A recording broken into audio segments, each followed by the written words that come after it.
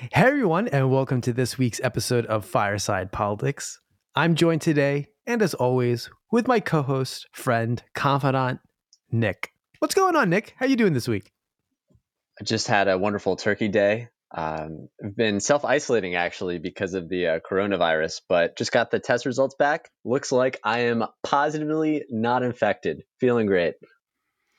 Well, that's fantastic here. I would have imagined that's from some interaction down at the local library where you're maybe taking out a new book on Stalin or perhaps another polarizing political figure and just became exposed that way. But good to hear that you're doing well. Hey, dude, the new book that I got actually has a bunch of wine stains in it. And at first I thought, oh, this is sick. This is going to be a great book. You know, someone was throwing a party while they were reading this thing. And then I leafed through a couple pages, and it seems more likely that whoever was reading it passed out with a glass of wine because it was so goddamn boring and just spilled wine all over the pages. So, but I'm going to, power through. Got to read up on my international relations theory. So always playing catch up. Well, on that note, Nick, a boring omen. What the hell's been going on in politics? I mean, I'll start this. We'll come out right from the get-go and say things have been boring. I mean, all right, sure. The big news this week, Trump has finally agreed to leave the White House in January. His numerous lawsuits have all been overturned or rejected. He's got Giuliani going on some comical, I don't even know, but you wouldn't even call it a press conference rally. He's just spewing all this nonsense. I mean, there's the ridiculous recount conspiracy theories coming out in Pennsylvania. I mean, what's the deal, Nick? So for Pennsylvania, Rudy Giuliani takes the stand. He was called in by several state senators in Pennsylvania's state government and gave a presentation on this alleged widespread voter fraud. So what does he do? He brings in this one guy, this former colonel in the army who has 35 years of cybersecurity experience. Whew. And this guy starts talking. He sounds very impressive. And then Giuliani says, hey, I understand there's some discrepancies in what your consulting team found. Tell us about it. What's the deal with all these votes in Pennsylvania? And the guy says, I'm a white hat hacker. We do penetration testing. We do all this. And, we did they went on the state website of Pennsylvania and saw that there were 1.82 million people registered to vote by mail-in ballots, that had requested mail-in ballots. And Giuliani says, oh my goodness, but 2.5 million people voted by mail-in during the general. This is a catastrophe. This is ridiculous. And the guy said, yup, it's terrible. And so everyone goes all around and says, oh, 700,000 votes made up. And, that seems like a serious thing. So I looked into it a little bit. We have this white hat hacker after all. I trust him. I trust the guy. It seems like a pretty big word. And unfortunately, they were just referencing an old database from Pennsylvania's own state primaries that took place in June, where 1.82 million people registered, which is what Giuliani's team apparently quickly Googled, didn't even read the header, which says primary vote, and then just assumed it was for the national election. So I thought they brought out the B team in the Pennsylvania hearings, but I think that might be C or D tier because, basic reading comprehension does not appear to be Rudy's strong suit. Maybe a little bit of his hair dye got in his eye that day. Yeah, I think that last bit really kind of sums this up. It's just all the Trump's A team legal team, the extent of their analysis of their actual research into the conspiracy is Googling something and just pulling from the front page. I think this quote is quite appropriate. A senior administration official told the Independent Journal that it looked like the Trump campaign was just rolling anybody and everybody who's willing to do it, meaning go on these conspiracy rants, challenge the integrity of the election, put them all into a clown car, and then when it's time for a press conference or any sort of public event, they just roll them out, just roll them across the stage and see what they do. It's nonsense. Prove it wrong. You can't prove that every single vote wasn't illegal, Steve. I can't prove that, but let's just all right. So let's just look. Even if there are a few, let's look at Wisconsin. They go through this whole effort, this $3 million recount And I don't even understand what is the Trump. What they have to fund the recount? That's not just something that a presidential. I don't even know what he is anymore. He's not a president, but I guess he still is. But they just throw money at a state after an election and say, "Hey, can we recount this?" I mean, you'd think that that you wouldn't need to pay for something like that if you're Well, anyway, challenging. what happened out of that? Those $3 million. What did Well, that here's the give them? thing: nothing happened. They even found more Biden votes on the second time around. 87 to be exact, not a huge number, but it just adds on to the fact that they're spewing money. What did you say? One of his donors even wants their money back after the disappointing results from all these activities.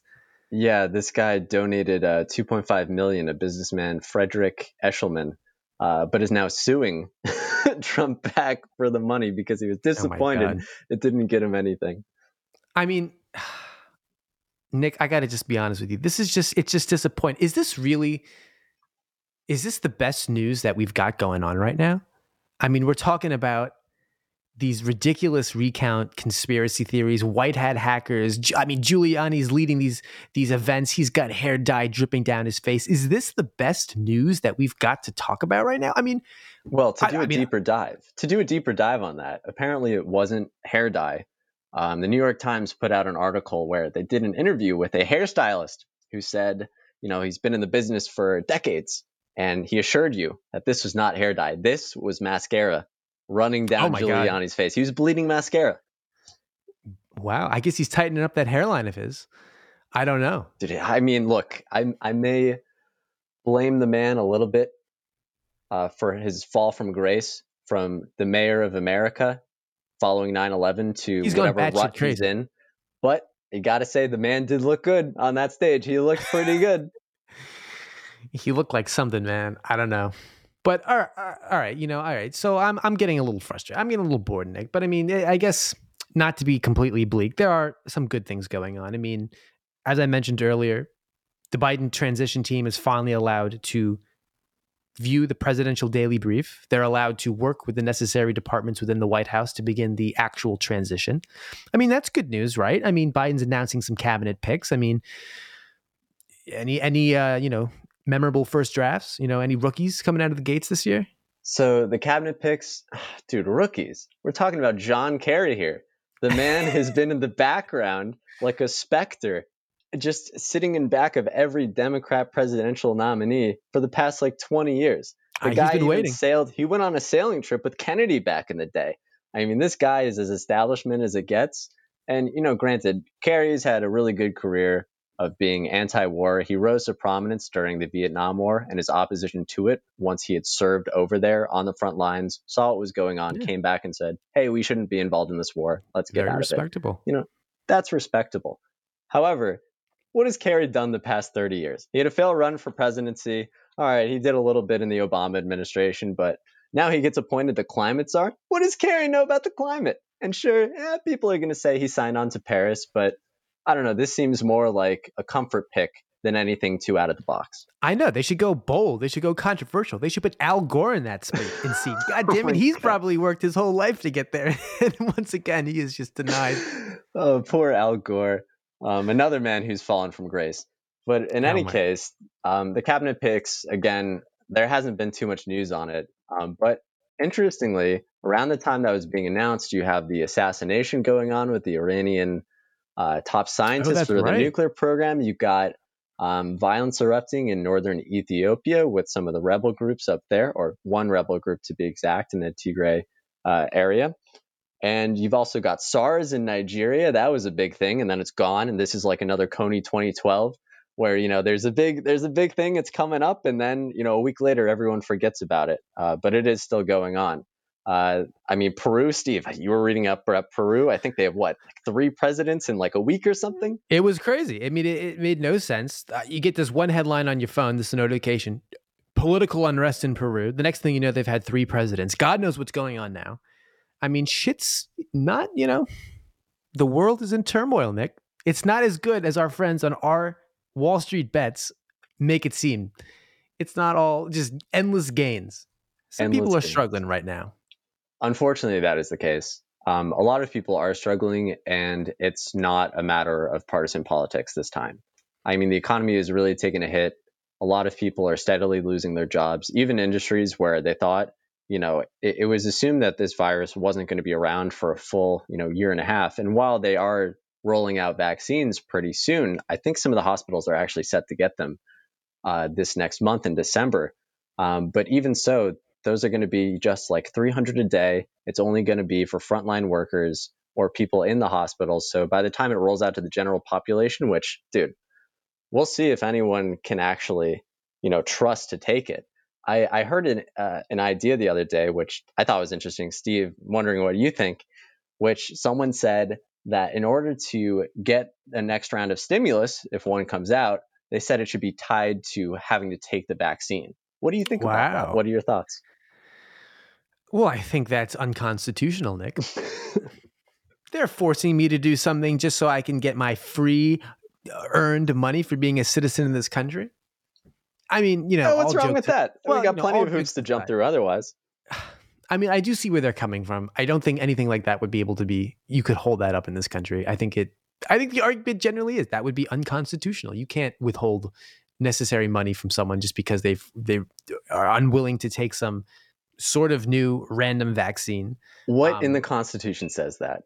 Don't you want to be part of Bill Gates's I'm no army of kind. pawns? No. If I wanted to get involved in nano chipping the whole entire human race, I would partner with Bill Gates. No, that's conspiracy theories. We don't spread those on this podcast. I'm sorry. I'm just having a This little is the fun. reality. Well, you know what? On that note, Nick, having a little fun. You and I have been talking the past couple of weeks, and when we started Fireside Politics, we set out to do, well, really just one thing. Well, two things: quality and enjoyable banter and conversations, and document the presidential election or leading up to that fateful day just a few weeks ago. And you know what, Nick? I think we've done that, and we've done it pretty well, if I have to say so. We've covered a lot of ground. We've talked about various other things along the way, but damn it, Nick, I think we've done it. I think so too. I think politics, to be honest, it was on the up and up for a long time. We were covering it. It was great. But now there's not much to news. I mean, what are we going to see? Biden, the transition team, they're going to be in office. I'm sure there's going to be big drama when they first get in January.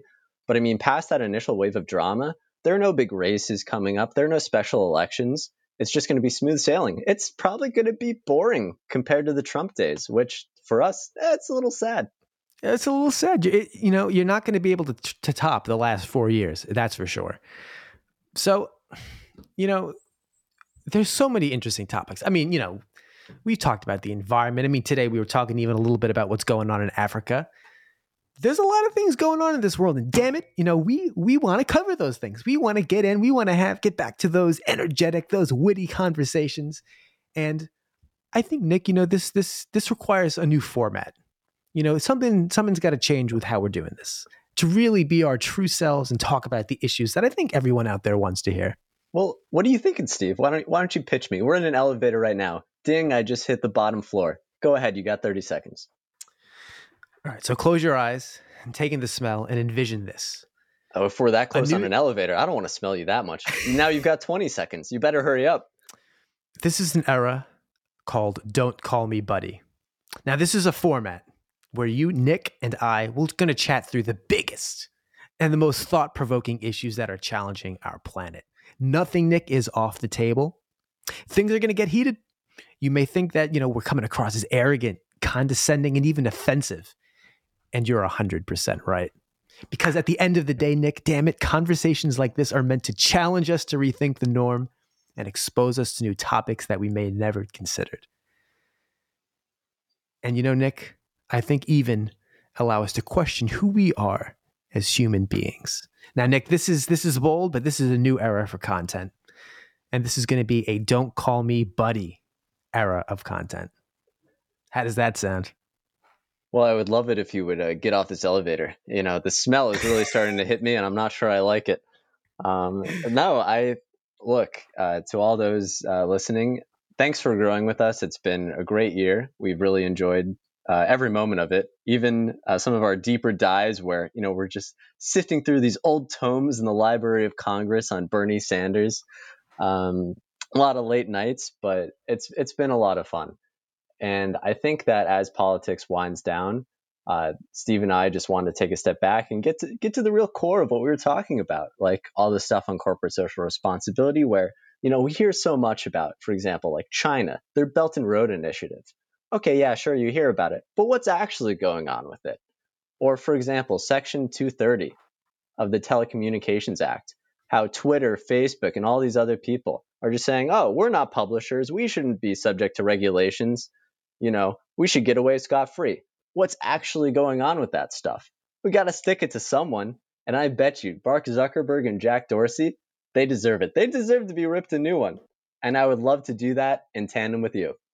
Oh my God, Nick. Well, that's very well said. And it brings a tear to my eye, quite beautiful even. Well, Nick, I'm excited for this. This really allows us to really get to the heart of what's going on. And, I don't know if this will be a YouTube channel, or it could be another podcast. We could rebrand this one. I don't know. There's a lot in the air, but, again, to the viewers out there, to the listeners, we're not going anywhere. Things are about to get a hell of a lot more interesting, and we appreciate you joining us for the ride.